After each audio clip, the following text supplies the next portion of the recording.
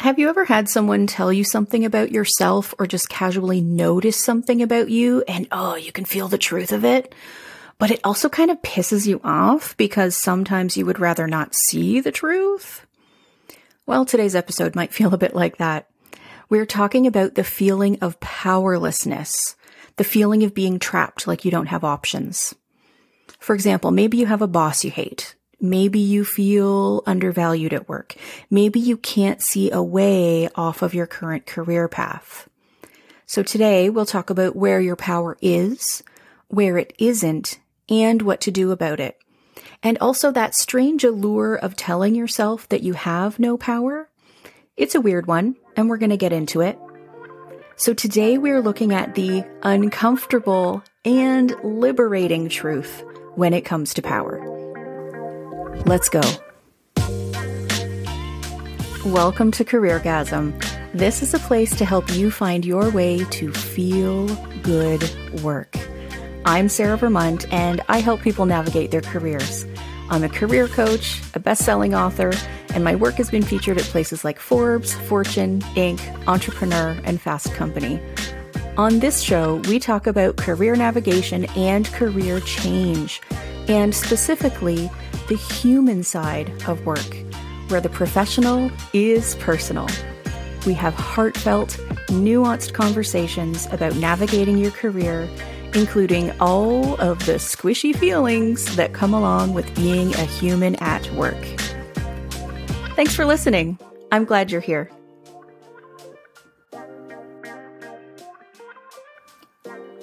So here's why I wanted to talk about powerlessness. Most of the people I work with as a career coach come to me because they can't see a way out of their current career, their current job, their current career path. They know something needs to change, but they feel trapped. They know, these are smart people. They know that other people have been able to make changes. They just can't see it for their own situation. So they feel powerless and like they have no options, and they have been spinning their wheels for a while in this regard. So the first thing I want to say is this feeling of powerlessness, it's a terrible feeling, and it feels very real when you're in it. I've been there myself, and so we're going to get real about powerlessness today.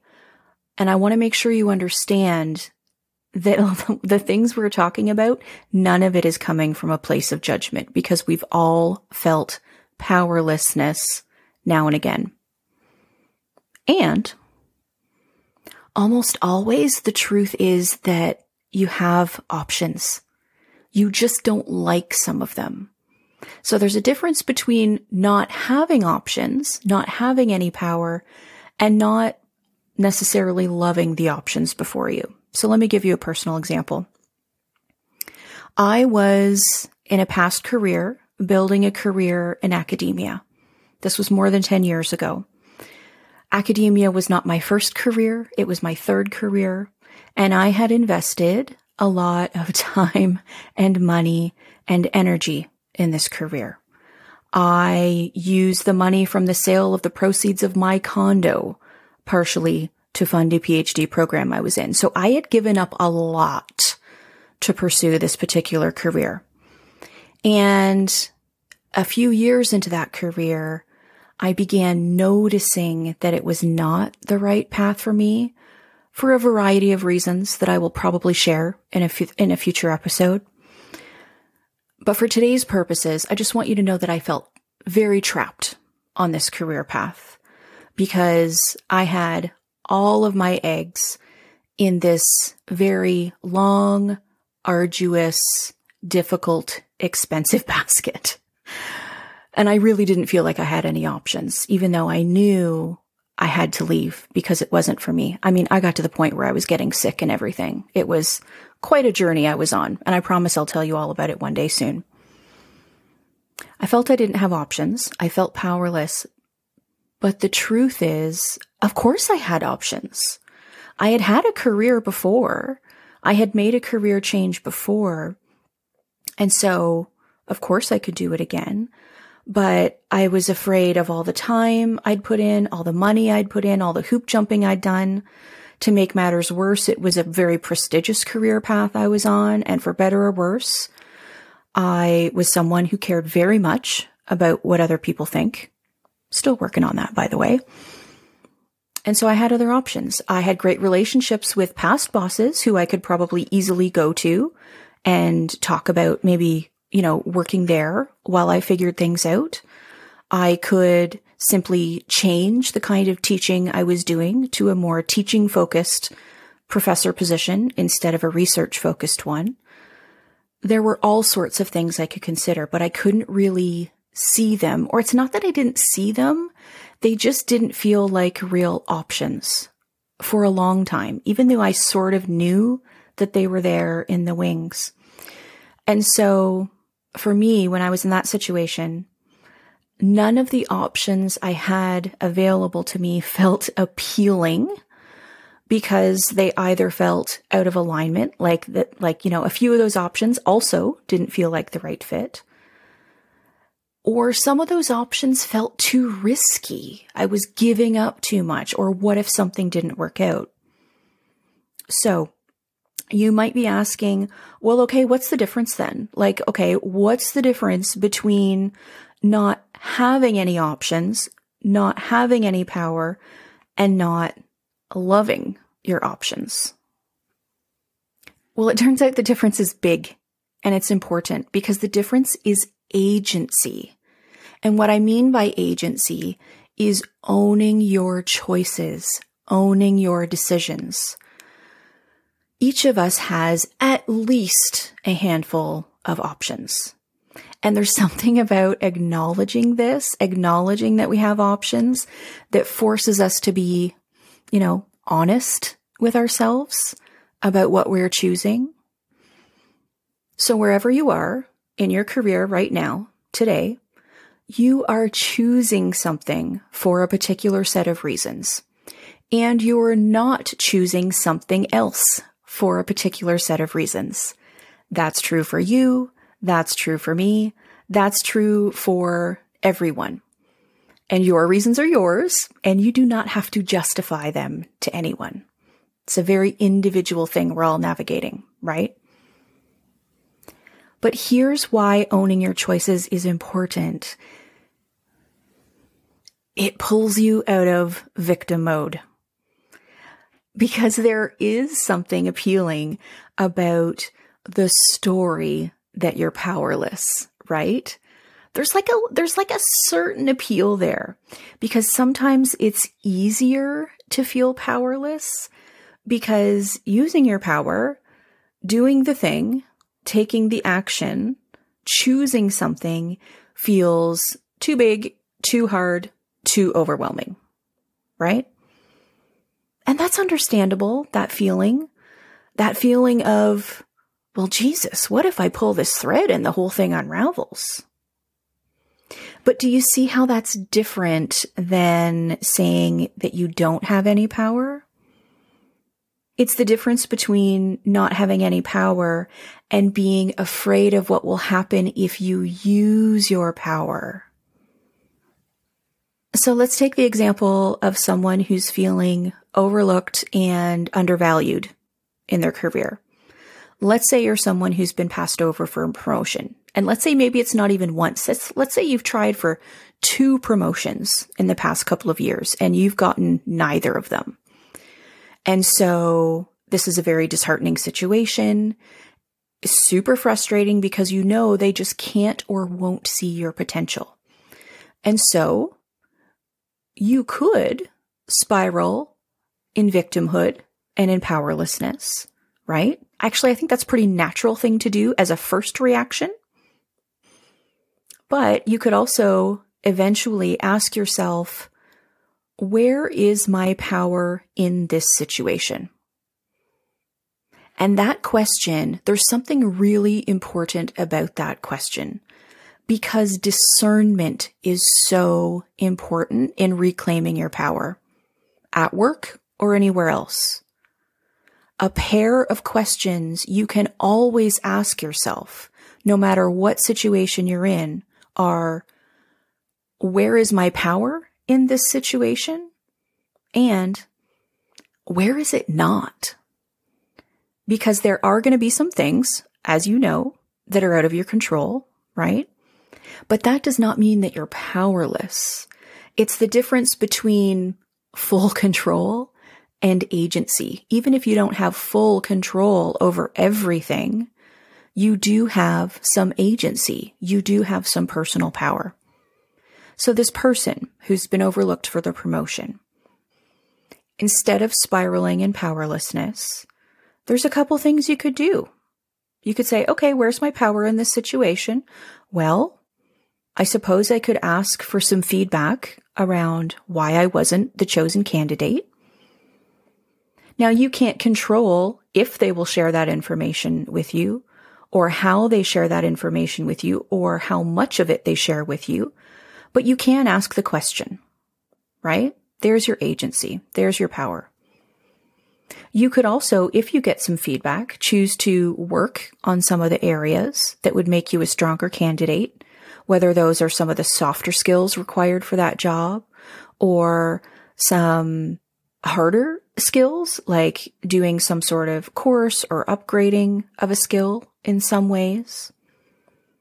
You could also stick around and try again. Or, here's the scarier option. You could choose to see if someone else would value you more. You could apply elsewhere, outside of your current organization. And so this is what I'm talking about when I talk about the difference between feeling like you have no power and being afraid of using your power by taking action. I'm not saying, by the way, that it's easy to take action and use your power, but I do think it is helpful and more truthful, really, to remember that it's an option. Because then you're not stuck in feeling like you have no control over your life. So let's try another example. Here's a common one for the folks I work with.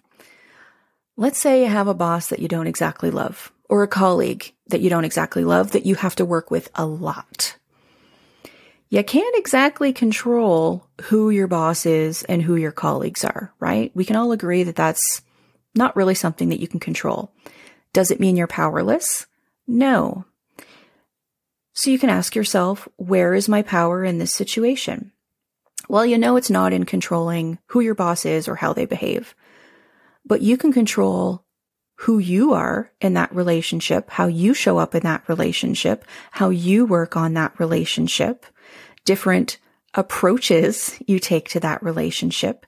You can experiment with a variety of things to see if anything shifts the way that relationship is. Now, you might try that and something works. Amazing. You might try that and it doesn't. Well, then again, you have to ask yourself, okay, where is my power in this situation now? I've really given it a try. Well, have you lodged any sort of complaint yet? Or have you talked to a mentor about how they might handle the situation yet? If it's a really abusive situation with your boss, have you talked to HR yet? Depending on what the actual issue is and what you have and haven't already tried, there's the second phase of things you can try, right? So let's say that you try that second phase of things. You work on it with a mentor. You try and take some sort of action with your organization and nothing comes of it. Okay. Where's your power in that situation now? If you've really tried everything, perhaps you need to either get okay with having a less than ideal relationship with your boss or take your time and talents elsewhere. You see how we're just going through sort of a variety of iterations of options? That's how we use discernment to ask where our power is and isn't in any given situation with work. Now let's try one more example. Let's say you're someone who feels trapped on your current career path, like I did back when I was in academia. Where is your power and where is it not? Your power isn't probably in just snapping your fingers and making you automatically like your job. If you're feeling trapped, you've probably already tried a couple of things and it's just not happening. So the next phase, where is my power? Well, your power might be in doing some self-exploration to see what you might like more. It might be in talking to a few other people who've made career changes to see where they started and how they got through some of those speed bumps.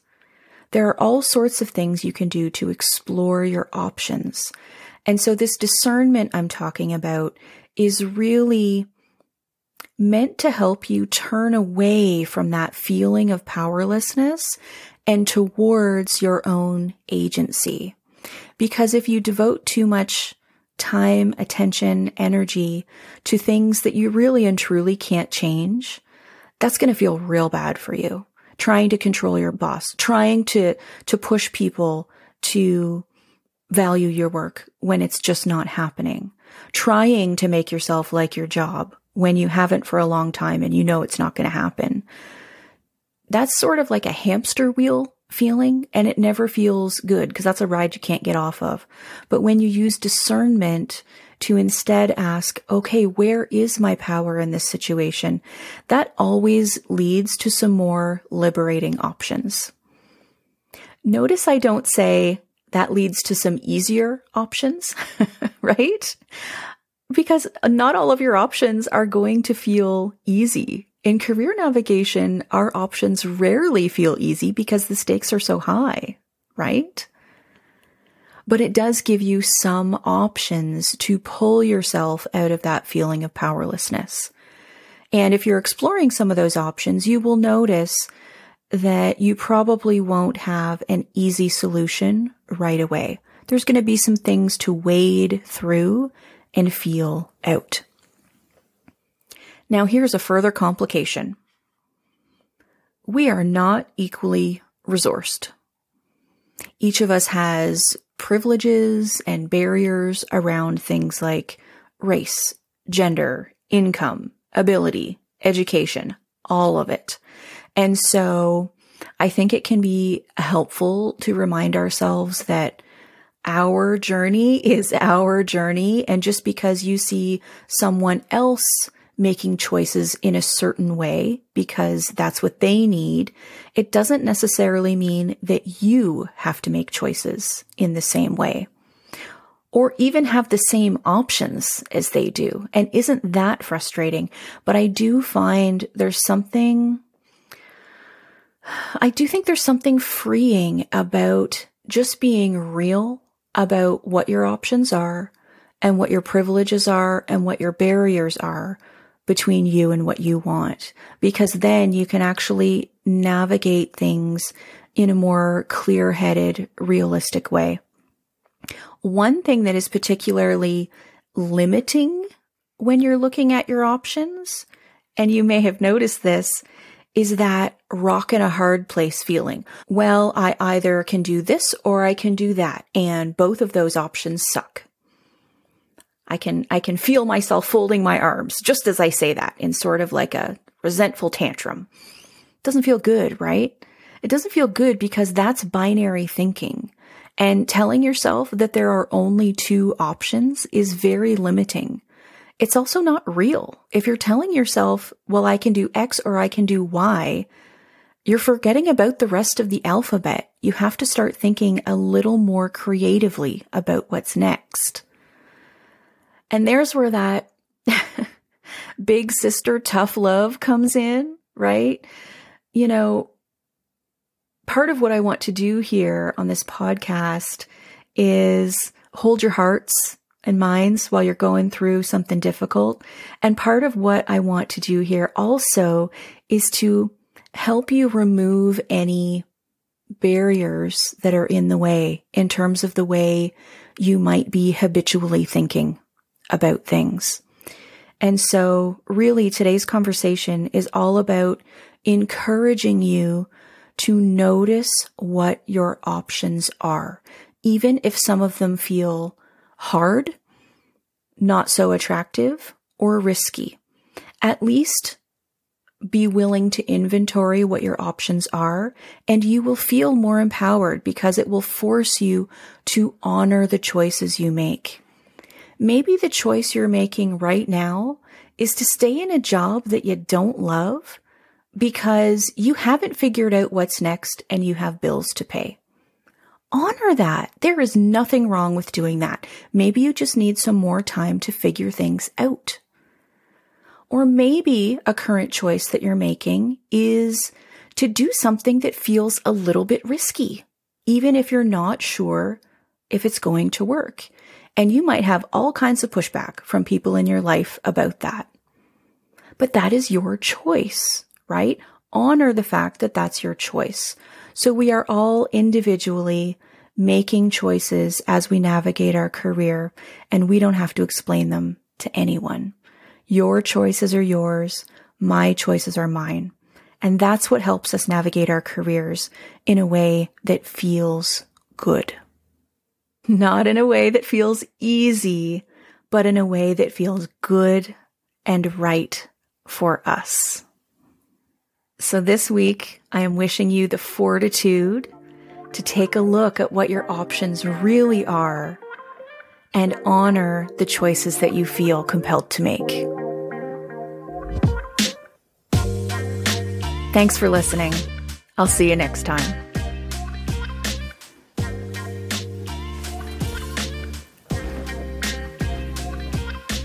Hey, you still here? Thanks for hanging in for the realness. Sometimes these things we need to hear to get unstuck aren't always the most pleasant things to hear. So kudos to you for your open-mindedness about moving forward. If you liked this episode, I would love for you to share it with a friend. If you haven't left a review yet, I would also appreciate that so much. I'm so glad you're here for this ride, and I will see you next time. Thanks for listening.